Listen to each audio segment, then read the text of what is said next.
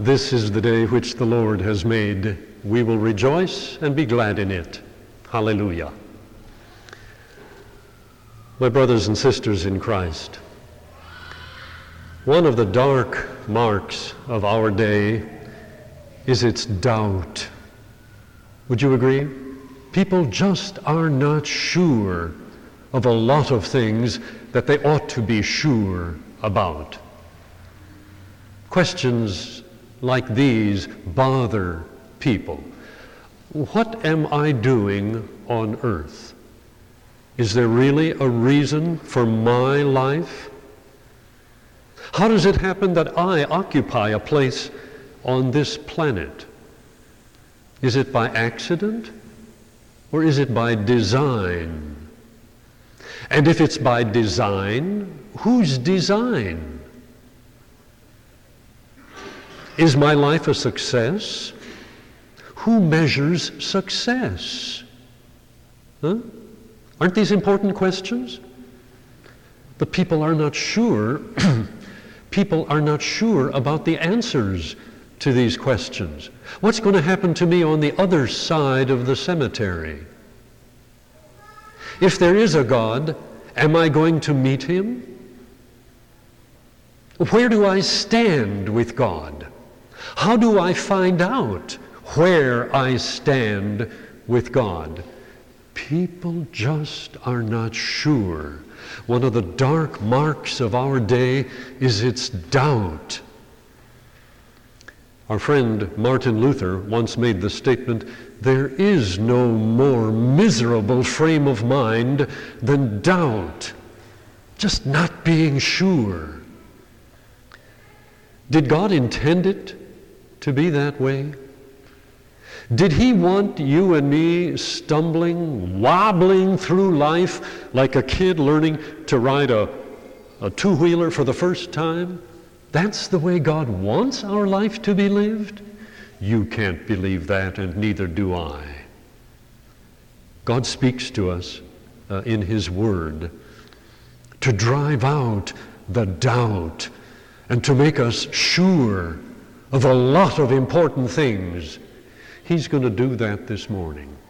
The Word of God, through which God is going to speak to us this morning to drive out our doubts, is a word that's found in St. Luke chapter 24. It's on page 1106 of your Bibles if you'd like to follow along. It's the scripture reading that is behind the idea of that beautiful piece of stained glass on the south side of this house of God. It recalls a scene that took place the afternoon of the first Easter. Two of Christ's followers were traveling from the city of Jerusalem, where some terrible things had happened in the preceding couple days, and they were walking to the little village of Emmaus, about 7 miles away from Jerusalem. We don't know who the two followers of Christ were. The person who designed that stained glass window was sure that they were two men. We don't know. One of them was named Cleopas. We know he was a man.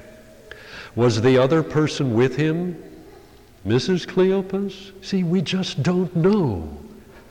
What we do know is that Jesus Christ had something important to tell these two followers of his, as he has something important to tell some followers of his who've gathered at St. Marcus this morning. And you know what Jesus is going to do for us this morning? For us who live in a world, one of the dark marks of which is its doubt, its uncertainty, Easter makes us sure. That's what this sermon's going to be all about. Easter makes us sure. Follow along, won't you? Luke chapter 24, beginning at verse 13. Now that same day, that was the day that Jesus rose from the dead. That's what's described in the first 12 verses of St. Luke 24. Now that same day, in other words, Easter Sunday afternoon, two of Christ's followers, were going to a village called Emmaus, about 7 miles from Jerusalem. They were talking with each other about everything that had happened. It's kind of interesting to note that St. Luke uses 3 different words to describe their conversation. They are words which emphasize that this was some excited conversation. There was some back and forth. There was some heat. Maybe one of the people, we call them the Emmaus disciples. Maybe one of those Emmaus disciples said, "I think he's dead and gone." And the other one said, "Well, then how do you explain the grave was empty when the women went there this morning?" And the first one said, "Well, then you tell me where his body is." This was excited conversation. They were talking with each other about everything that had happened. As they talked and discussed these things with each other, Jesus himself came up and walked along with them. But they were kept from recognizing him. Normally they would have recognized the Savior, but for his own purposes, he momentarily didn't want them to recognize him. All right? He asked them, "What are you discussing together?" As you walk along, as if he didn't know what they had been talking about, huh? They stood still, their faces downcast. One of them, named Cleopas, asked him, "Are you only a visitor to Jerusalem and do not know the things that have happened there in these days?" "What things?" he asked. Do you suppose there was a hint of a smile sneaking at the corner of Jesus' mouth when he said, "What things?" He wanted them to pour it all out, you see. "About Jesus of Nazareth," they replied. "He was a prophet, powerful in word and deed before God and all the people. The chief priests and our rulers handed him over to be sentenced to death, and they crucified him." Get this next statement, will you? "But we had hoped. We had hoped that he was the one who was going to redeem Israel. And what is more, it is the 3rd day since all this took place. In addition, some of our women amazed us. They went to the tomb early this morning, but didn't find his body. They came and told us that they had seen a vision of angels who said he was alive. Then some of our companions went to the tomb and found it just as the women had said, but him they did not see." He said to them, "How foolish you are, and how slow of heart to believe all that the prophets have spoken. Did not the Christ have to suffer these things and then enter his glory?" And beginning with Moses and all the prophets, he explained to them what was said in all the scriptures concerning himself. As they approached the village to which they were going, that was a 7-mile conversation that Jesus had with them. As they approached the village to which they were going, Jesus acted as if he were going farther. Isn't that a delightful touch? Jesus didn't want to barge into their home and force himself on their company, so he acted as though he would keep on walking. He wanted to be invited. He won't bulldoze his way into your life, will he? He acted as though he would keep on going. But they urged him strongly, "Stay with us." If you could see behind the flowers there, at the foot of near the bottom of that window, you would see these words in German, "Bleibe bei uns." That means, "Stay with us." For it is nearly evening. The day is almost over. So he went in to stay with them. When he was at the table with them, he took bread, gave thanks, broke it, and began to give it to them. Normally, whose job was that? To take the loaf, a flat loaf of bread, and break off pieces and distribute it. The head of the household, right? The head of the family. And that was the clue that opened their eyes. The fact that he was acting as the host, the stranger. Then their eyes were opened, and they recognized him, and he disappeared. Now his purpose had been accomplished. He disappeared from their sight. They asked each other, were not our hearts burning within us? What, he talked with us on the road and opened the scriptures to us? They got up and returned at once to Jerusalem. Isn't that a gorgeous, gorgeous narrative that God has given us to think about on this Easter Sunday morning? Easter makes us sure. Just look at those two Emmaus people. If you want to see somebody who was miserable, there you've got them. Their steps were slow. Their hearts just ached as they started out from Jerusalem, that city that they didn't want to go to again for a while. Oh, their feet were like lead because their hearts were so heavy. And as they were plodding along, discussing, one is tempted to say, arguing with each other. Facts are terribly stubborn things, aren't they? And they didn't like the looks of the facts. They remembered what had happened Friday, and this morning the grave is empty. Someone joined them, someone whom they didn't recognize. We, of course, have the advantage because we were told right up front who it was. But please walk in their sandals, will you? They didn't recognize this person. And he began to speak to them. What does that tell you about the Savior? If you had been Jesus, what would have been one of the first things you might have wanted to do the day that you rose from the dead? Might you still have had the picture of 2 days earlier where your mother stood beneath the cross crying her heart out?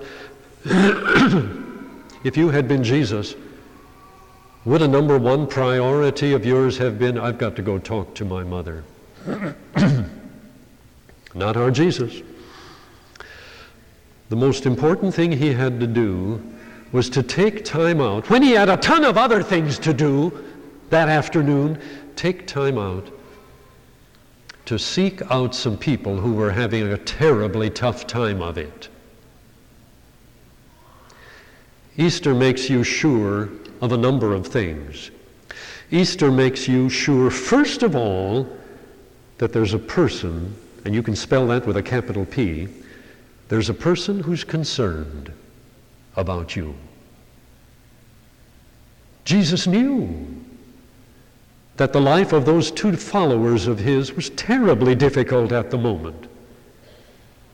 And so that busy Easter Sunday afternoon, he sought them out. He found them. He walked. Can you believe this? The Son of God in human form walked for 7 miles with them. Sat down at their dinner table, put his feet under their table, broke bread with them. Now, he doesn't need food. When you see, when you and I are in heaven someday, the bodies we're going to have are going to be bodies like the Son of God that are not going to require food. Why did Jesus eat if he didn't need food? He wanted to reassure those disciples there was nothing that separated them from God. They were at peace with God. God knows today as well, and we who live in April of 1992 know that life is hard. The Bible never said it wasn't going to be hard. But does that give us the right to say, well, I don't know if my life makes any sense? Easter makes you sure. Easter drives out doubt. Just think of what happened on that first Easter day. The body that those disciples had seen laid in the grave left the grave. They had such bitter memories of that Friday. But in the wee hours of Sunday morning, 2 days later, that dead body stirred with life, sat up, moved out of the grave wrappings which were left there just as they were, except that now there was no longer a body in them, and walked out of that grave. What does that tell you about that person who's concerned about you? He's just a great Jewish carpenter teacher? No. He's God, brothers and sisters. He's God in human form. Easter makes you sure there's a person concerned about you. What do you suppose it was that bothered these Emmaus people most as they walked with heavy steps to their home? What bothered them the most? Was it the bitter memories of how their friend had been disgraced the previous Friday? He whose lips had spoken such wonderful things to them, he whose hands had done so much mercy to people, had even raised the dead, now they saw that face stained with his own blood, covered with the spit of filthy-mouthed enemies. Is that what bothered them? They had lost a friend, and it hurt. Is that what bothered them? Listen to their words and see if you can guess what bothered them the most. Verse 21, we had hoped. Get the tense of the verb that they're using? We had hoped, but we don't anymore. We had hoped that he is the one who was going to redeem Israel. Doesn't that show you what the very depths of their sorrow was? We believed that he was the Savior. We were so sure that he is the one who was going to save us from our sin. But we don't believe that anymore. Why not? A dead Savior is no Savior. If he couldn't even save himself, how can he save us? And if we don't have a Savior, then we are not at peace with God. Then God is our judge, not our Father. You see reason for being sad? Ooh. There isn't any greater reason for sadness than this. This life is tough enough, but the next one is even worse. When death snatches me out of this life and pushes me into the presence of an angry God. Here Easter makes you sure. Easter makes you sure not only that there's a person who's concerned about you, but Easter makes you sure that there is a pardon which has been earned for you. Why did Jesus go to the cross in the first place and into the grave on that awful Friday that we call Good? Why did he? Because he had traded places with us. He who had lived innocent died guilty. On Good Friday, Jesus went to hell. That's why. And he did that as our substitute. On Good Friday, sin is everywhere to be seen. Where do you see sin on Easter morning? You don't see it, do you? And you know why? Because your substitute and mine did a number on it. That's why. He suffered God's penalty for sin, took it in his own holy body, intercepted those lightning bolts of God's judgment, absorbed them all, and it crushed the life out of him. I mean, God's anger crushed the life out of his own Son. God forsook his own Son on Friday. But what happened on Sunday? Jesus left the grave. What does that say about the punishment for sin? It's past. There is no more punishment for sin. St. Paul writes in his letter to the Romans, "There is therefore now no condemnation to those who are in Christ Jesus." Easter makes you sure not only that there's a person who's concerned about you, but there's a pardon that's been earned for you. And when Satan wants to make hell hot for you and remind you of your sin, then you tell him, "Satan, my substitute suffered that punishment that you're talking about." Does that mean that you and I are no longer sinners? That we no longer feel guilty? Oh, it doesn't mean that at all. Because there's a part of me, there's a part of my personality which is not under the control of the Spirit of God, but of self. And that part of my nature, that evil nature, the Bible sometimes calls the old Adam, because that's where we got it from, our first father.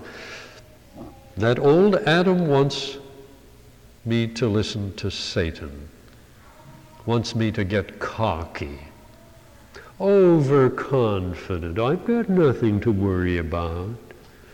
The more I sin, the more forgiveness I can get. Does the fact that a pardon has been earned for us mean that I'm no longer a sinner? No, I'm going to remain a sinner till the day I die. But Easter does make me sure that I've got a substitute who traded places under God's anger and earned my pardon for me. If today, April 19th, 1992, is your last day on earth, where will you wake up tomorrow? Do you say, "Oh, I don't know, I hope in heaven"? You don't know. Why don't you know? Hasn't God told you? Or has he spoken with mush in his mouth so that you can't understand him? Easter makes you sure. Sure that there's a person who's concerned about you. That there's a pardon that's been earned for you. That there's a place waiting for you. When Jesus let those two people pour out the sadness that was in their hearts, we trusted that he was the one who was going to redeem Israel. And now what's left to trust? Jesus said, ever so gently. Verse 25, how foolish you are. How slow to believe all that the prophets have spoken. Throughout the centuries of the Old Testament, those many, many years before Jesus came to our planet, God had sent spokesmen, prophets, to point out what God was going to do. Then, just before Jesus was born, God sent the greatest of the prophets, and that was his own second cousin, John the Baptist, who pointed to the Lamb of God who would take away the sin of the world. And the greatest prophet of all, and again you'll have to spell that with a capital P, was the Savior himself. And Jesus said to those sorrowing people, "You are so foolish. Why are you so slow to believe what the prophets have told you?" What had he himself told them? "I'm going to prepare a place for you. And if I go and prepare a place for you, I will come again and receive you to myself, that you will be where I am." Easter makes us sure that there's a place prepared for us. Jesus didn't stay in the grave, and you're not going to stay in the grave either.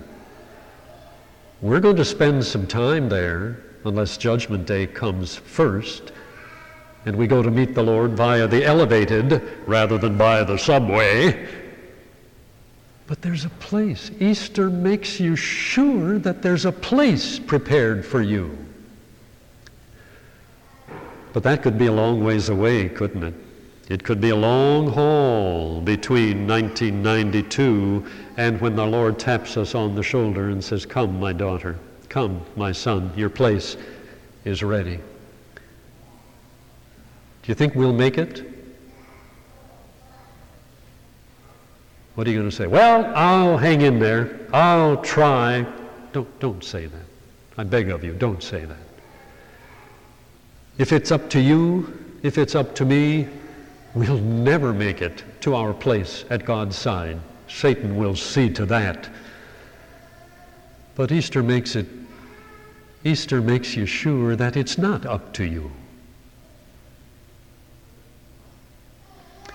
You see, Easter makes you sure that there's a person who's concerned about you, that there's pardon earned for you. Easter makes you sure that there's a place prepared for you. And Easter makes you sure that there's power released for you. Jesus got up out of that grave, didn't he?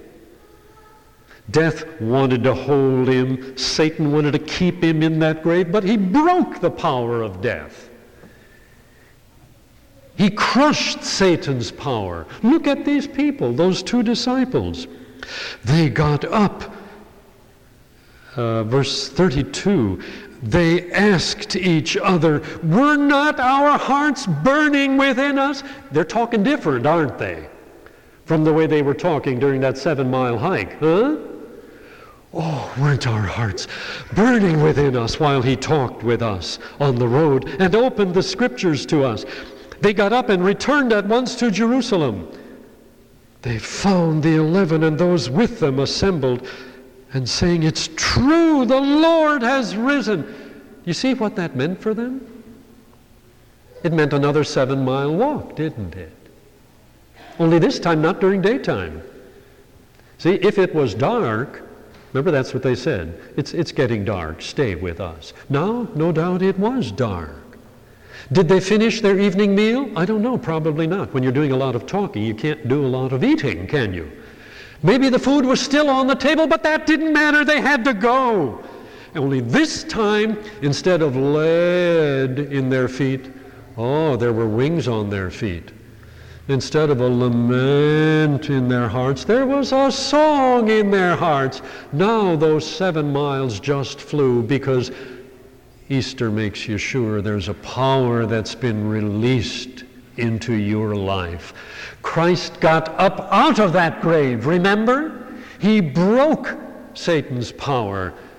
Remember that. I know that life is tough, and you know that just as well as I do. But the Lord doesn't ask you to face it alone, does he?